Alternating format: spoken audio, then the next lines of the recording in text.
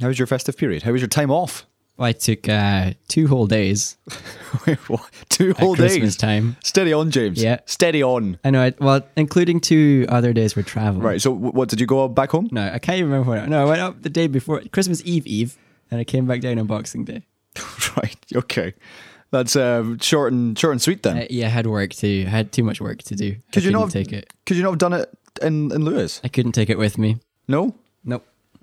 How was it? Was it good? Was it worthwhile? Yeah, it was nice. Good to see folks. Saw my gran on the way. That's always nice. Hey, Gran. She doesn't listen to I was going to say, it's probably a good thing she doesn't listen.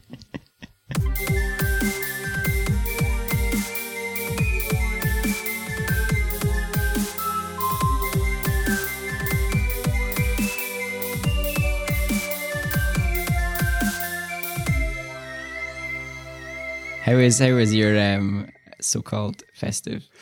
Yeah, it was not season? bad. I only had 1 day's annual leave left because of various anomalies with changing jobs. So that wasn't great. I had the public holidays, 25th, 26th, but then I actually spent my only day's annual leave driving back to Glasgow, which was That's fun. it was pretty tricky actually because the first 70 miles the roads were white. And so there was lots Wait, so you came on the 27th? Yeah, 27th back to Glasgow. Yeah, man. It was snowing around then. Oh, it was bad. not fun at all. So lots of skidding, and then I overtook people who were being too slow and instantly regretted it. So overtake them and then just sit in front of them. well, not even Sorry. not even that. I'm just like, yeah, this guy's only going 30. I could do 40, and then you try and overtake and realize your acceleration. Ooh. Yeah, and even as soon as you start to turn out, past the car, your anti-lock brakes come on, and you're heading for a ditch. So yeah, I learned my lesson. Slow people. Congrats, you made it. Slow people are good people. Slow people are good people. Depending on when they're slow. Depends on the situation. That's very true. Wait, what would be a bad situation for a slow person? Suppose if you need CPR, Well, on a normal good road. if your leg fell off. If you're just on a good road, a normal road. Okay. Yeah, fair enough. Well, anyway, Seesaw Parade back. 2018. 2018. Yeah, this is. I've only realised now. I think this is now 3 years since we first started this show, Yep. which Something like that. was born, I think, November 2014. I'll give you that. Over some coffee. Yeah. Yeah, and we decided to do a podcast. This is episode 116, I want to say, 115. Such a small number. And yeah, it We're was so when I was bad at this. it was when I was looking through it. I was like, okay, 3 years, 115-ish episodes. Wow. That's like how many a year? That's like We're not doing well. less than 40?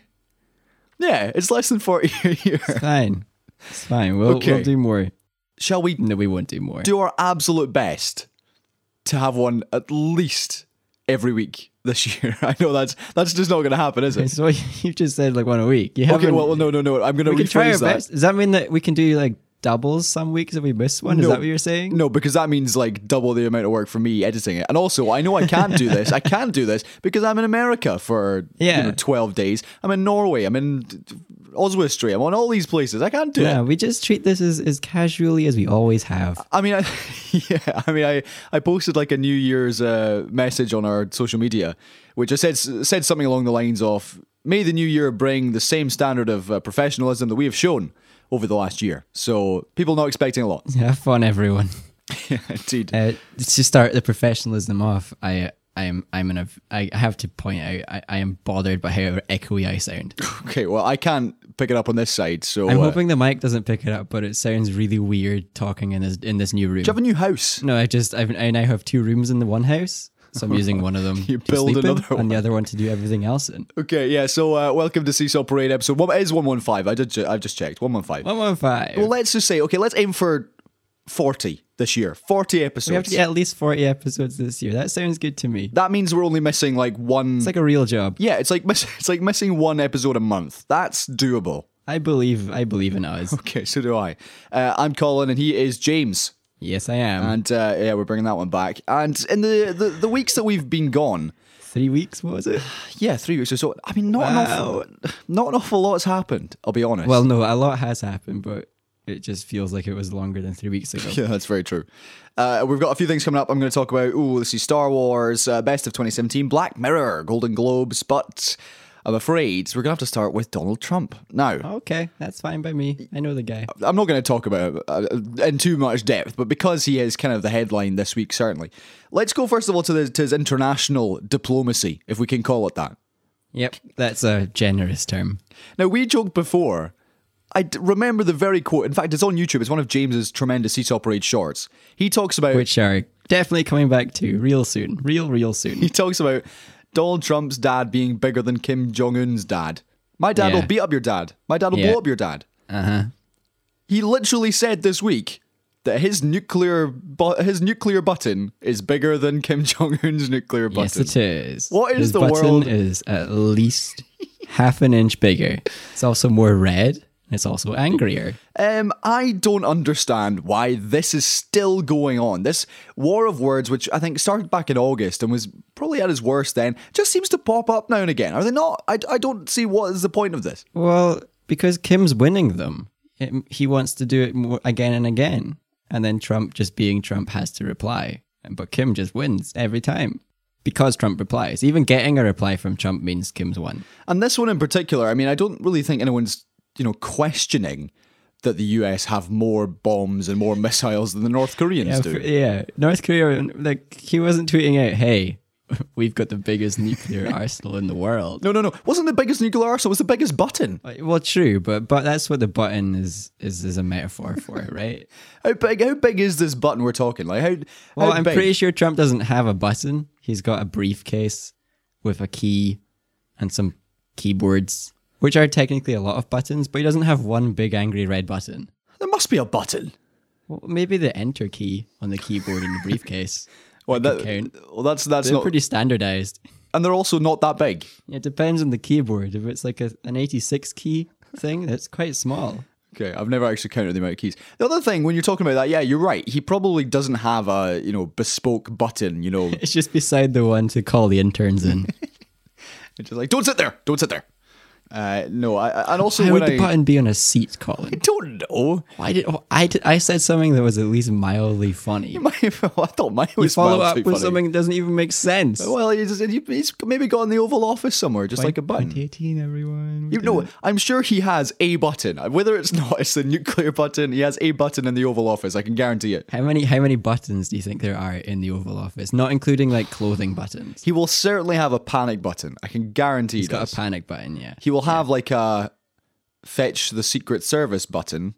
But that's not a panic button. No, that's a separate button. He has two different buttons, which he has to be very careful which one he presses. One of them is like, fetch a Secret Service, but I am calm.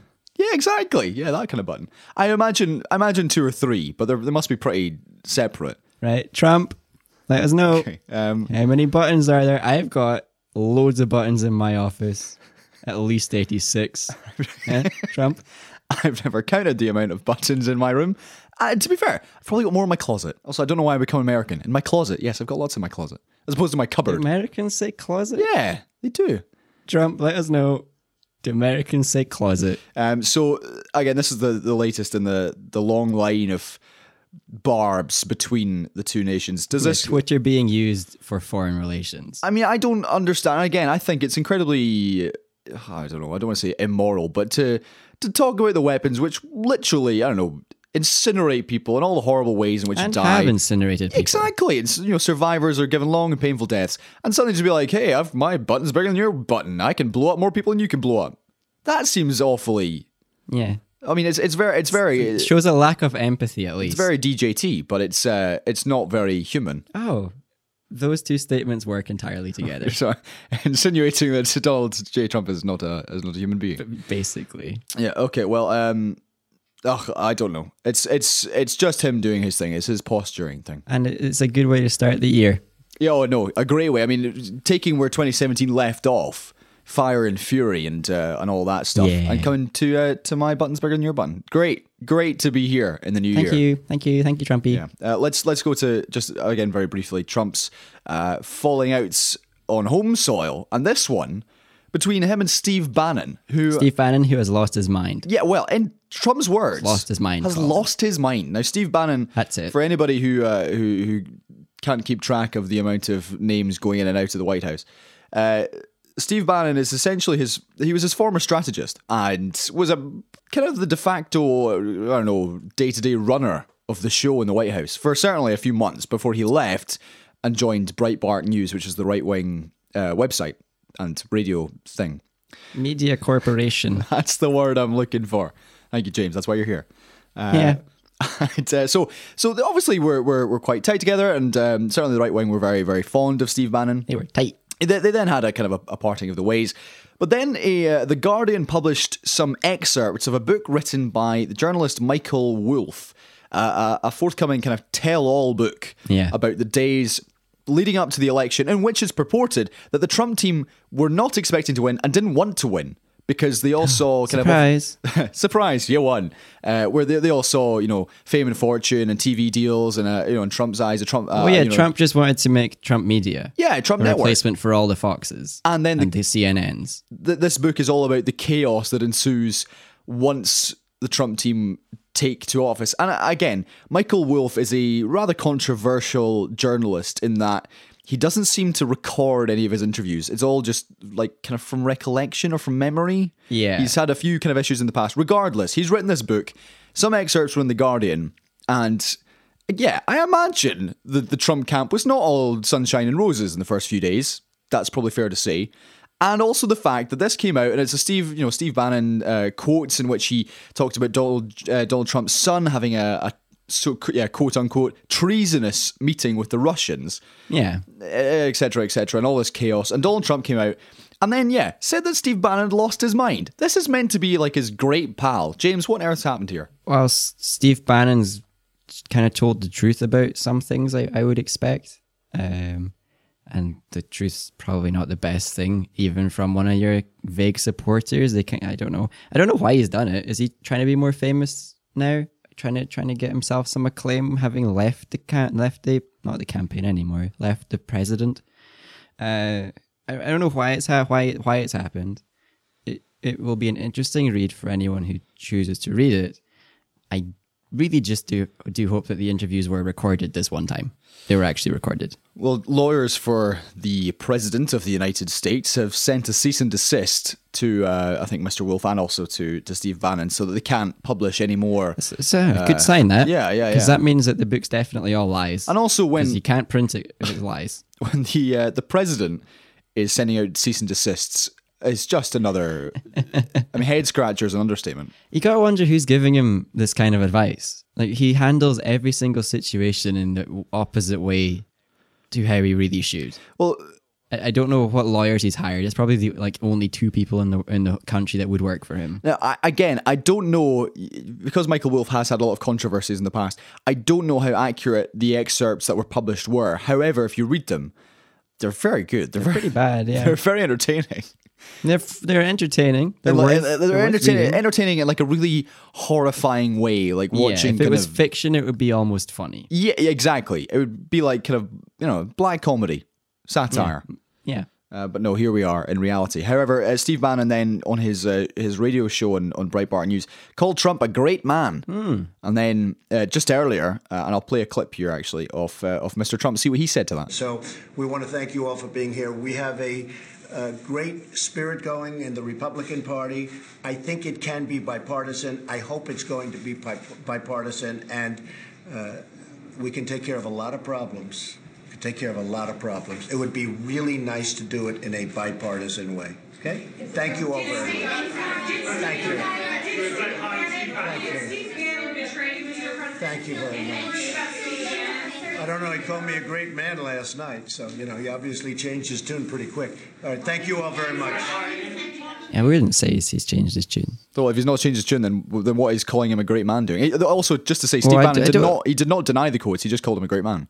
Yeah, I don't think anything that Bannon said in the book or in the interview implies that he doesn't think Donald Trump's a great man. You can think someone's a great person, and they've also done a lot of things of varying legality. I don't, but I don't think Bannon's got any principles. Yeah, and also this for me is most interesting because it's seeing how Trump supporters are reacting to this. Now, if you ever want to be really, really frustrated, or just to laugh at them, to be honest, go on the Donald Reddit.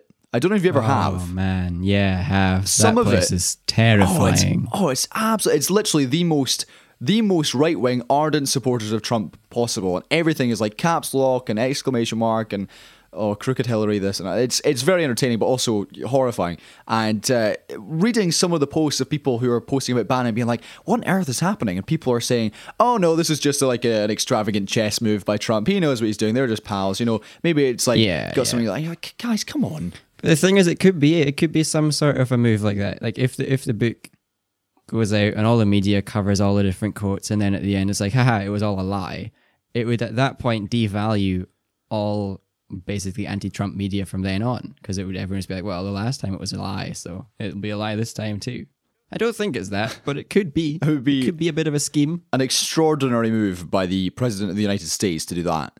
Well, it probably wasn't Trump's idea. If anything extraordinary happens, it probably isn't Trump's idea. Okay, right, that's enough Trump for 1 week. Shall we move on to some more fun stuff? Oh, you think it's going to be fun, do you? Well, this is the one, talking from kind of one ardent fan base to another. Star Wars Episode 8, which is The Last Jedi, which we've been talking about for quite some time. Trailers came out and then kind of reviews came out. James, I kind of already know the answer to this. Have you seen it? I've seen it. Oh, wait, you have? Huh. What? Okay, well, that changes things. My scheme is complete. Okay, let's start. Critics loved this film. Yeah, well, I would disagree with that. They gave it a 5 out of 5 across the board, but if you read any of the reviews, they do not read like a 5 out of 5. Right, hold on. Critics, obviously, by the looks of even Metacritic or IMDb, Rotten Tomatoes, really enjoyed the film. The numbers say so. Yes, okay. The words don't. Really enjoyed it. Cool. However, Star Wars fans, real fans, not ones who just kind of picked up from the new ones. The real fans hate this film. Okay. James, I would also say some casual fans hate this film. Okay, well, I found them harder to come by. I think the vast majority of the majority of the people that hate this film are fans who like Star Wars from the get go. And everybody, I'd say there's a fair amount of casual people who just watch this film as, oh, this is the second Star Wars I've ever seen. Didn't like it either. Okay, well, you are the second person I've spoken to who have some problems with the film. Everyone else, I think, was like, yeah, it was great. So, first of all, James, before we get into your criticism, why would Star Wars fans hate this film? Because they had hopes and dreams, and the film didn't align with them. In what way? Well, they had big dreams about characters being very different to what they are. Like Luke Skywalker, for example, people had dreams of him coming and like being the hero who saves the day again, and he didn't turn out like that. And big dreams about backstory being revealed, and that didn't happen, and all these kinds of things that the film just kind of put aside, which is all right. A film can do that, and the fans are overwhelmingly disappointed that they did. Is that because they built it up so much in their own mind and talked about backstories and theories and all that when the film actually arrived and it didn't do any of that, that's the reason their expectations were just far too high? Yeah, for this argument, yeah. For this one thing, yeah. Okay. Like, overwhelmingly, people don't like the film because it didn't satisfy all of the conversations that they've been having about what was potentially going to happen. And why didn't you like it? For the second film in a row, I have no idea how big the bad guys are. Is it just like... Wait, you mean height? No, like just how big of a scale? Do they control the whole galaxy, or do they control like 10 little ships now that they've lost the planet? Okay. Like, there's no, like, one big problem I have with this franchise, this trilogy so far, is there is no sense of scale. Okay, fair enough. I have no idea how many bad guys there are in the galaxy. I have no idea how many good guys there are in the galaxy. I thought it was a few, and now it was down to 3 ships, and then now it's 3 escape ships. I have no idea how far away things are, because they always get to wherever they need to be in exactly like a minute, no matter how far away it is. There's no journey times. They always do exactly the right thing. Sounds like Game of Thrones.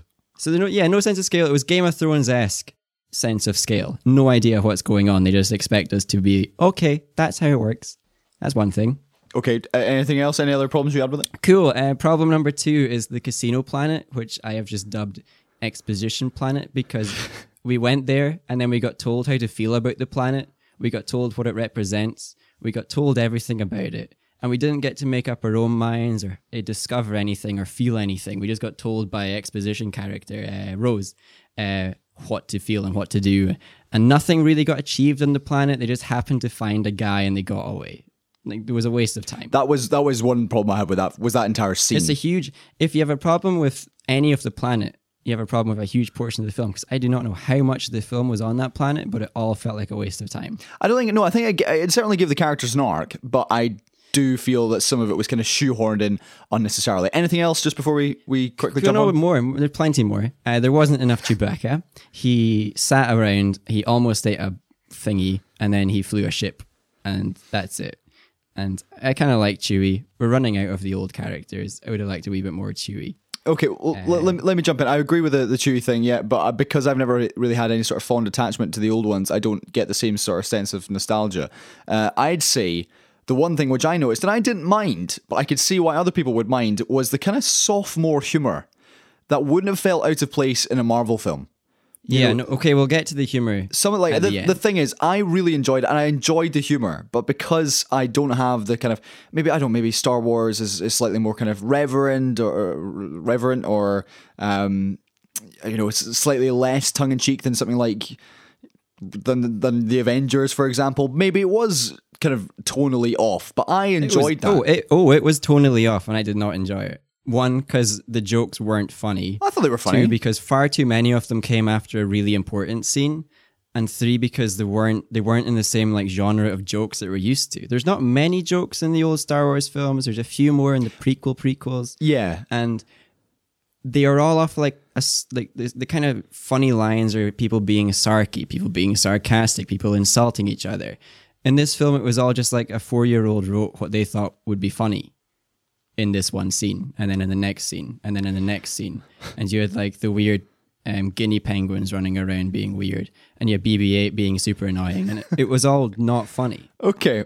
I think I laughed twice, and it wasn't because I was sitting there trying to be grumpy. I tried very hard to enjoy the film while I was watching it, including trying to find things funny, but it was all poorly timed and not really funny at all. Right. Okay, well, it's certainly the biggest grossing film of 2017. I think it's... Cool, I'm not done yet. Come on, well, speed up. Cool, BB-8, super annoying. Just the worst character ever.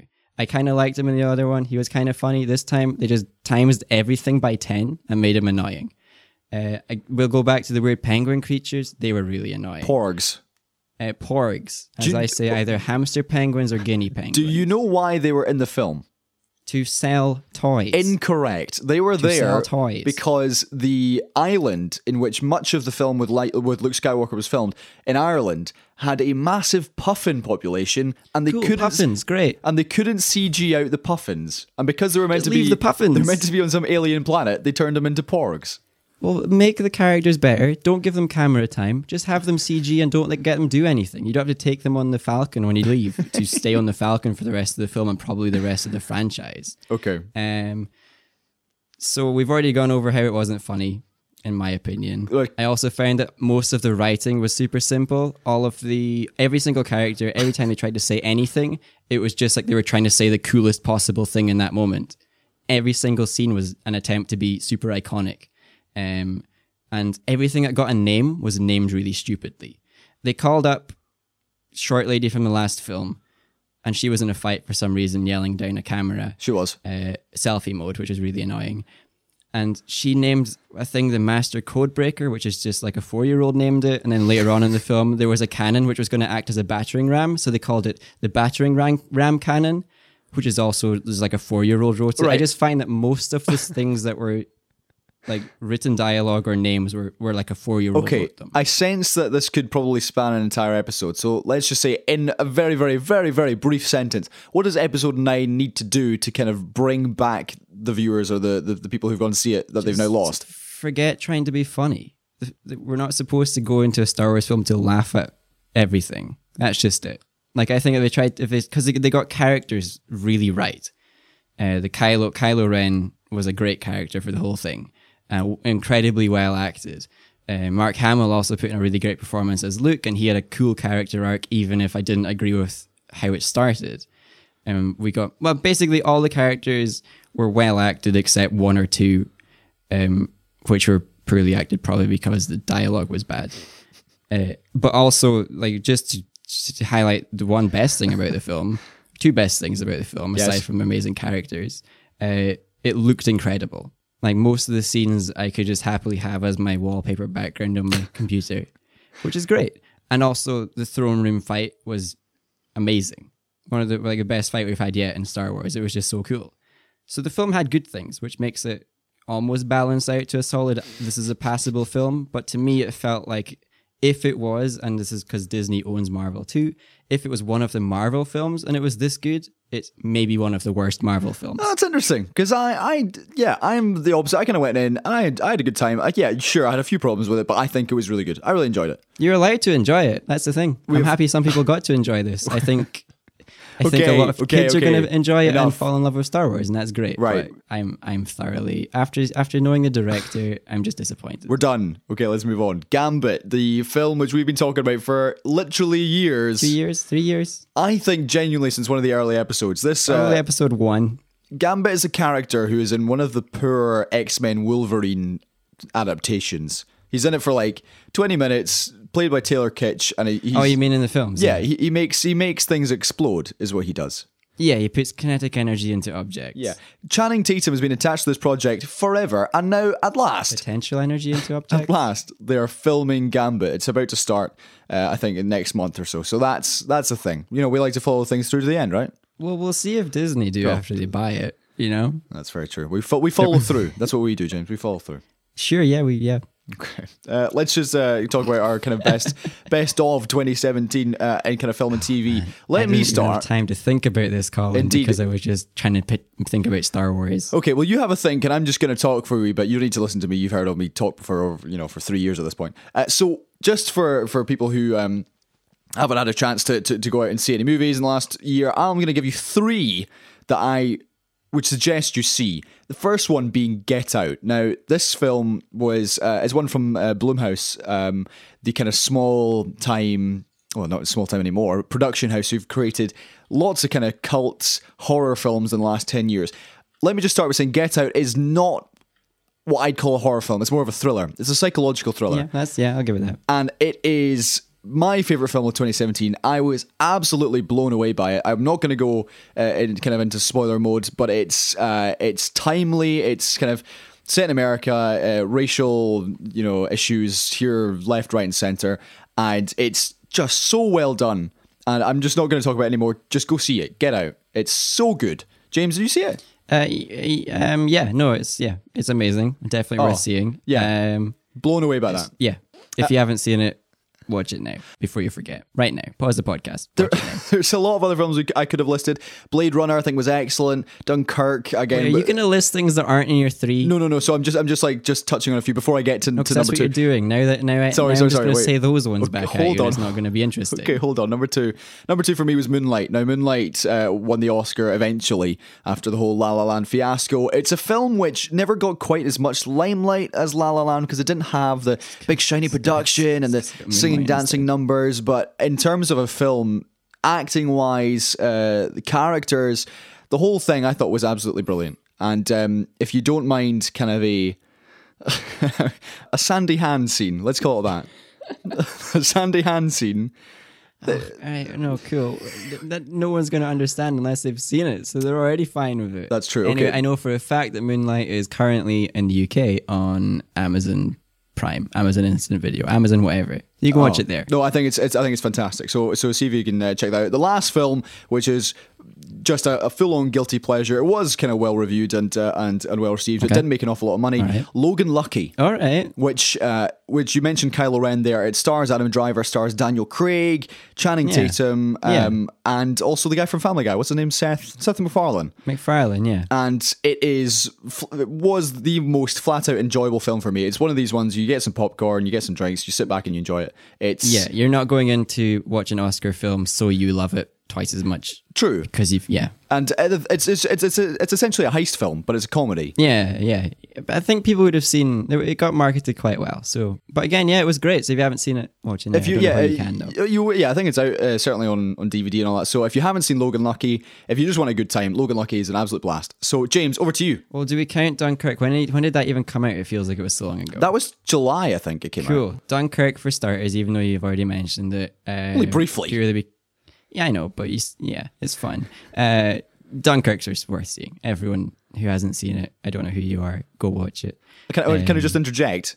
Sure, no, you're the movie guy, so go ahead. Harry Styles, how was his performance in that? Acceptable. If you don't know who he is, you won't think this guy's not an actor. That's very true. Okay, continue. Ooh, let's go for War for the Planet of the Apes. Oh, that's a very good shout. I was surprised by how much I liked that one because I thought it was going to be even worse than the one which was even worse than the one before it, but it was great. Hey, I like that trilogy. I like the trilogy, but I thought it was in a downward a decline. Second one's actually Dawn of the Planet of the Apes is actually better than Rise of the Planet of the Apes.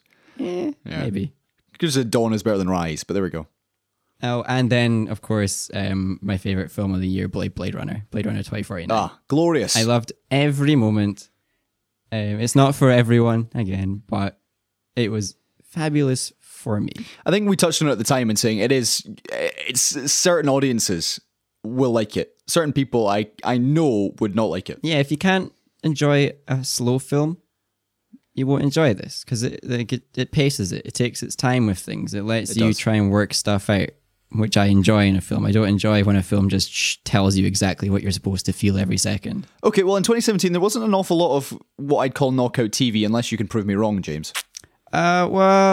Nothing spectacular comes to mind. Just the standard. Nothing that's new. Like, so there's season 2s of a lot of things that are great, but I don't really want to put them in a thing because it's just whatever's new. True.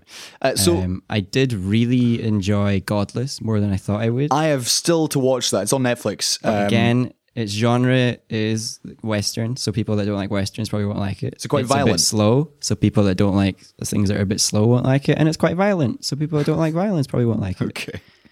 Godless, I think, was certainly on my list. But because there wasn't, an awful lot, I want to talk about Black Mirror, which season 4 landed on Netflix just at the tail end of December. Yeah. I've watched episodes 1 and 2. The first one was the USS Callister, which is set on a kind of in space-ish. Well, space-ish. Depends on your interpretation. Indeed. But it's the one in which everybody's on a spaceship. You've probably seen the advert or the trailer for it.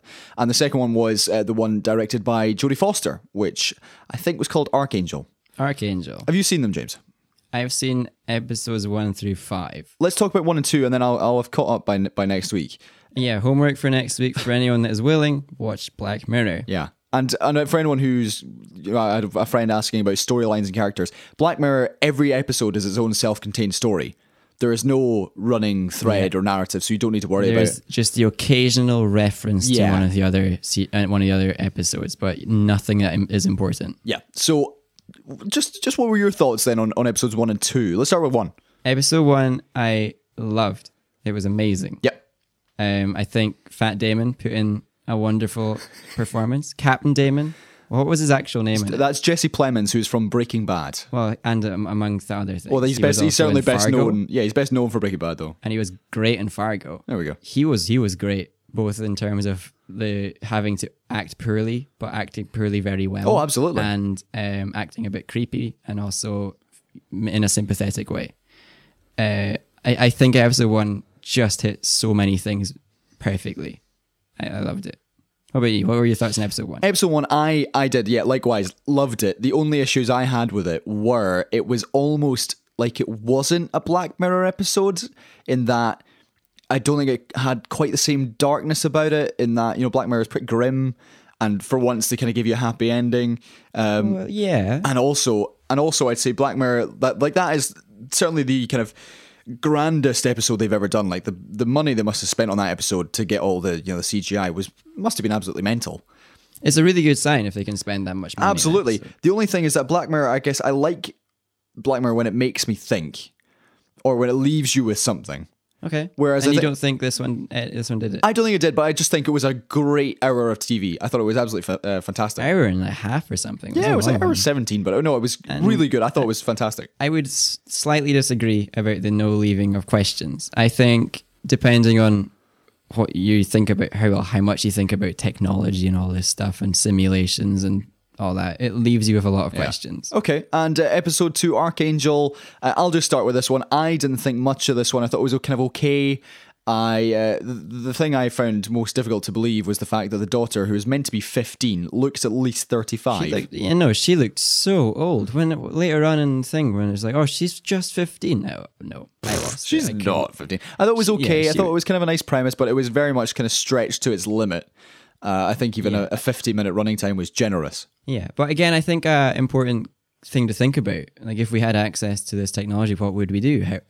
Who would depend on it? Would we depend on it? Would it become the way it did, super creepy and controlling? Okay, well. So yeah, as much as I think it was weaker in terms of the characters, I think it was still strong in terms of the overall question it wanted to ask. Fair enough. Okay, let's move on lastly to the Golden Globes, which I believe are this Sunday. I think, yes, they are this Sunday in Hollywood. It's the Hollywood Foreign Press who decides these ones. Let's just talk about the big four. Let's make some predictions. I know we haven't seen all these films. Some of these films actually aren't out yet in the UK. Let's just start with Best Motion Picture Drama. There's 5 nominees for each. You've got Dunkirk, you've got The Post, you have Shape of Water, 3 Billboards Outside Ebbing, Missouri, and Call Me By Your Name. Now, James, which of these have you actually seen? Just Dunkirk, I believe. Yeah. Okay, I've seen Dunkirk and Call Me By Your Name. Okay. The other 3, I think, come out probably the next few weeks in the UK. I have a feeling it might well be Call Me By Your Name. Now, that one is the kind of it's another gay film essentially, and by that he means just literally it's a gay film. It's a film. It's not like trying to be cool. No, or insulting to a massive part of the community. It is very, very good. It's exceptionally well acted. Timothée Chalamet, who is nominated, we'll get to him. He is astounding as the main character. It's almost like you're watching him, and he's just a guy, and the rest of them are all actors. He's absolutely brilliant. And I could see them give it to that film. So we'll wait and see. Best motion picture. Can I just say that I really want The Shape of Water to win? Well, me too. Actually, I think that would be grand. I mean, look at the film. It's fantastic. It's Guillermo del Toro. Yeah, I want it to win very much. I don't think it will, but that's the one I want to win. You never know. It's won a few of the kind of indie critic awards, so you never know. True. But the indie critics care more about some different things. That's true. Okay, best film, musical or comedy. You have The Disaster Artist, Get Out, Greatest Showman, I, Tonya, and Lady Bird. Any picks there, James? Tough call. Really tough call. I expect Lady Bird will win. I would prefer it if Get Out won, and I would really prefer it if The Disaster Artist won. Have you seen The Disaster Artist? I still haven't. Okay, I've seen it. James Franco is wonderful. Yeah. He is so good. The thing is, for such a weird film, for such a weird idea, it's received such high acclaim. Yeah. I don't think it has a chance. I think it's a straight shoot between Get Out and Lady Bird. So I would probably give that to Lady Bird, I think, because it seems to be doing rather well. Lady Bird is a more awardsy kind of film. Yeah, indeed. Okay, the penultimate one will go to Best Actress in a Drama. You've got Jessica Chastain for Molly's Game. That's just come out. Sally Hawkins for The Shape of Water. Frances McDormand for 3 Billboards. Meryl Streep, of course, for The Post. And Michelle Williams for the Kevin Spacey Less All the Money in the World. Yep.